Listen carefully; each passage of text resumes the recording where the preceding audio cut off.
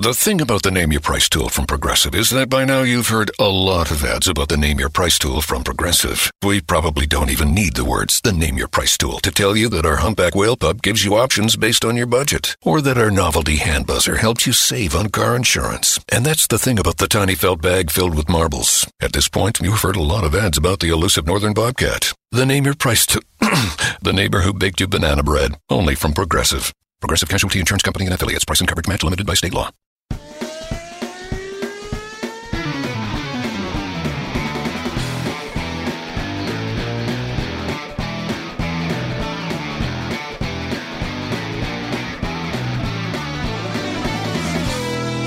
Hey guys, welcome to this week's episode of the Inside Line Formula One podcast.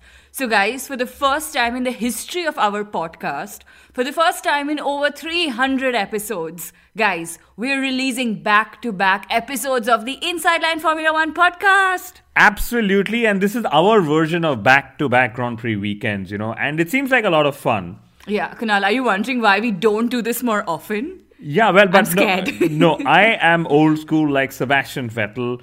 I'd rather do an episode every week rather than an episode every day, Yeah, thank God for that. And also, guys, we're gunning for nearly 50 episodes this year. That's our highest ever. So it's a year of a lot of interesting milestones for us. Yes, we are breaking, the limits of what podcast should be just before Formula One tries to break the limits of number of Grand Prix weekends in the year. But we had Jerome D'Ambrosio on our show last night, and one of our listeners, Stefan, he wrote to us saying that Jerome's chances for the Formula E championships are higher this season because his episode was the 44th episode on our show for this year. Wow. I actually didn't even think of that. Yeah, Stefan, that is some serious eye for detail.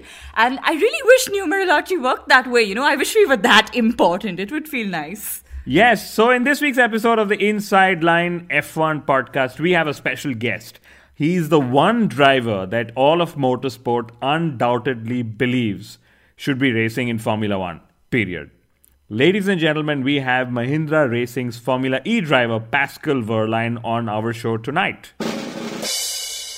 Yeah, so we're going to be talking Formula E to a former Formula One driver. And Kunal, you know what? I'll tell you. Pascal Wehrlein is an absolute champion in every series. Or he's championship material, I would say, in every single series that he races in. Yes, but we are going to start this podcast talking about Pascal Wehrlein's Formula One teammates, Sebastian Vettel and Charles Leclerc. Yeah, so Wehrlein's got an envious list of employers. First it was Mercedes, and now it's Mahindra Racing and Ferrari, lest we forget. Yes, so the two Ferrari drivers, Vettel and Leclerc, they crashed into each other at the Brazilian Grand Prix, like we all know. And I think we're going to remember this crash just the way we remember Vettel in Turkey with Mark Webber and then Rosberg and Hamilton in Spain in 2016. Kunal, are you one of those people who isn't going to blame Vettel for the crash? It sounds like that. No, I absolutely am going to blame Vettel for the crash. But all I was doing was I was quoting what Ferrari said.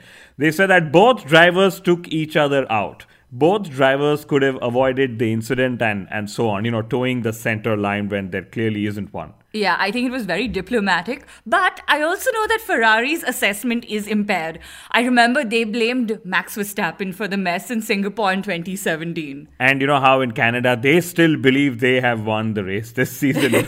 But anyway, long story short, Vettel was right in doing what he did, which was basically driving around the outside of Charles and then trying to, squeeze Charles to the inside. That's all fair. That's what motorsport is all about. Just that he didn't actually have to race this hard, knowing that it was his teammate on the inside. Or, I have to suggest this, what if he actually decided to squeeze harder, knowing that it was his teammate on the inside? Because Kunal, in my opinion, Vettel's move was completely psychological, given how Leclerc has really outclassed him all through the season. Yeah, and Sebastian Vettel is spinning around the corner, so he's finding the corners difficult, and now he's crashing while driving straight, so he's finding the straights difficult, and I really wonder how Ferrari are going to sort their driver mess out for 2020. Yeah, thankfully it's their headache and not ours. We just talk about it. Yeah, and we laugh about it, we joke about it, but I must tell you guys, I really miss the classic Sebastian Vettel. right? Anyway, final point before we present Pascal Wehrlein on our show. Fernando Alonso and Max Verstappen, they have some really strange bromance going on the last week or so. Alonso wished Hamilton for his 6th world title, which is a good thing, but he called Verstappen the best driver on the grid. Yeah, and then Max Verstappen returned the favor by saying that Alonso could return to Formula One and still win a world championship. I was like, what is happening? Well, I must tell you, I think both these gents spoke the absolute truth. It's just that nobody's going to have Alonso back in Formula One. McLaren have said no, like we said in our episode last night. But Lewis Hamilton shared Fernando Alonso's wishes on social media. He shared Alonso's text, a screenshot of the text, and said amazing, in inverted commas. And I was wondering if Hamilton was being sarcastic about how Alonso wished him, Yeah, I wonder if Hamilton was expecting a feature in Fernando Alonso's Insta stories. That's what everyone does these days. Yeah, I mean, because I think Snapchat is too private, I guess, right? Or maybe that's what Hamilton was expecting, Snapchat. Who knows what these millennials do these days, or you millennials do. You will never know, Kunal, because you clearly don't identify as a millennial. Yeah, just write a postcard to me for Christmas, guys. I'll be happy. Anyway, finally, the 2019 Brazilian Grand Prix was yet another Lewis Hamilton radio masterclass. It felt like he complained about everything he could, including the safety car driving around too slowly. Yeah. I mean, honestly, if he would have won, it would have been yet another, oh my God, it was one of the toughest races of my life and so on and, all of that. Yeah, I literally think Lewis Hamilton holds the unofficial record of the maximum races in which a driver has complained about the team's tire strategy. Hands down winner. At one point, I almost thought that Lewis Hamilton would go on the radio and say, Bono, I think I'm in the wrong car. It should have been a Red Bull today. And that's what, because he kept doing that about whichever compound the team selected. Oh, well, and I think we should park that there, literally. And guys, on that note, here's presenting to you Pascal Wehrlein. And I'd say he's the one driver I will be betting on for this year's Drivers' Championship in Formula E. That's a bold one, but why not? It's your money and it's Pascal Wehrlein's luck, right? So, Pascal, welcome to our show. Welcome to the Inside Line F1 podcast. It's your 2nd season in Formula E. How well prepared are you? I mean, how were your pre-season tests? Yes, so far everything went well. We had a good official testing in Valencia. We had a few private tests which went really well as well. So I think we are well prepared, but obviously you never know where you are until the first race. So looking forward to that. Yeah, the first race isn't too far away. So all the best from all of us and all of our listeners. And, Pascal, there are just so many comparisons being made between Formula E and Formula One. Are these comparisons really necessary? I mean, I like to think of them as two completely different series, right? No, and it's also not comparable because they are so different. Not only because of the engine, also because we are just driving on street circuits. We have, more or less every team has a similar car. There are just some certain areas you can improve. It's a completely different thinking than in Formula One, where lap time can be bought with money. So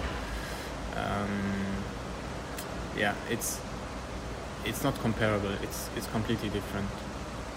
Well, that's a straight to the point answer, and I like the way you put it, that lap time can be bought with money in Formula One, and absolutely so. I think money can buy a lot of things in Formula One, including a team and including a lifelong contract. But it cannot buy you a place on the Inside Line Formula One podcast, guys. Yes, absolutely Only not. Talent and merit. You're welcome, Pascal, but... But, I guess this is where Formula E's next rule will be at some point, some sort of cost control. Like Pascal's teammate Jerome said on our show yesterday, when the manufacturers go all in, one needs to have cost control. Yes, so a podium on debut, a pole position in only your 3rd race last season. What are your goals for the upcoming season? I think the team has always shown that it's capable of winning races and being a competitive team. So we've shown that last year. Last year was my first season in Formula E and I've been on the podium. I had pole positions, so I'm still missing the race win, so hopefully this season I can achieve that. And otherwise, just get better and aim for the best possible result.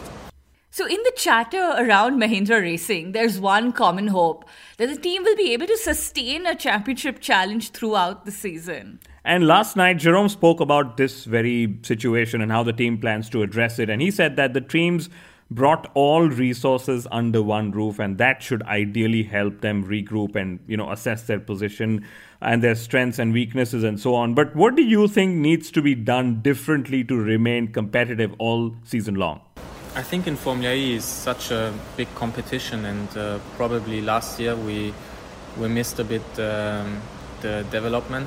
I think the other teams have made probably a bit bigger step than us during the season, but I think in the beginning we had one of the best cars, which we could also see in the results.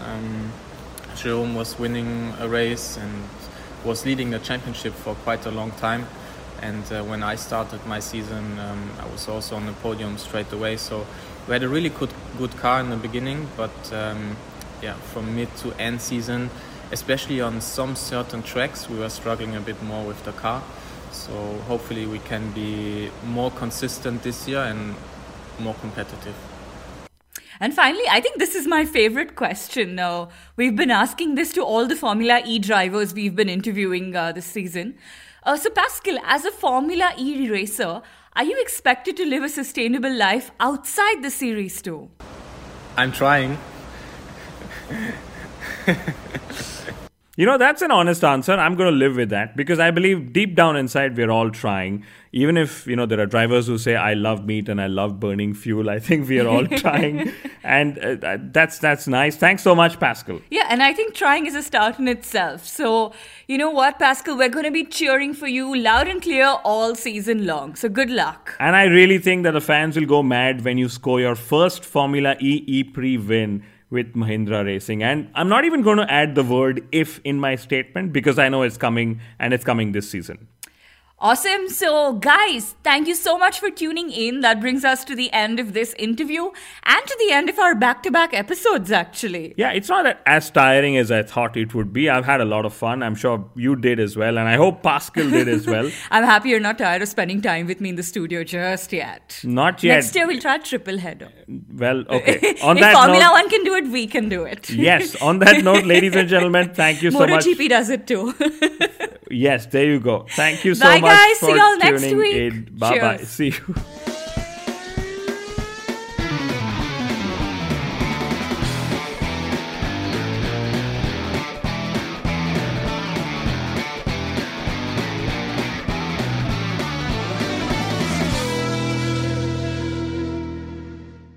Wendy's Baconator is the ultimate bacon cheeseburger that puts all other cheeseburgers to cheeseburger shame. And now we're bringing that same big bacon energy to shake up and wake up your breakfast with the Breakfast Baconator. Stacked with the fresh cracked egg, sausage, cheese, and bacon. And right now, you can get a free Breakfast Baconator with purchase in the Wendy's app. So get to Wendy's and always be baconating. We got you. Offer available at participating U.S. Wendy's for a limited time during breakfast hours only. Offer must be redeemed via the app. Account registration required.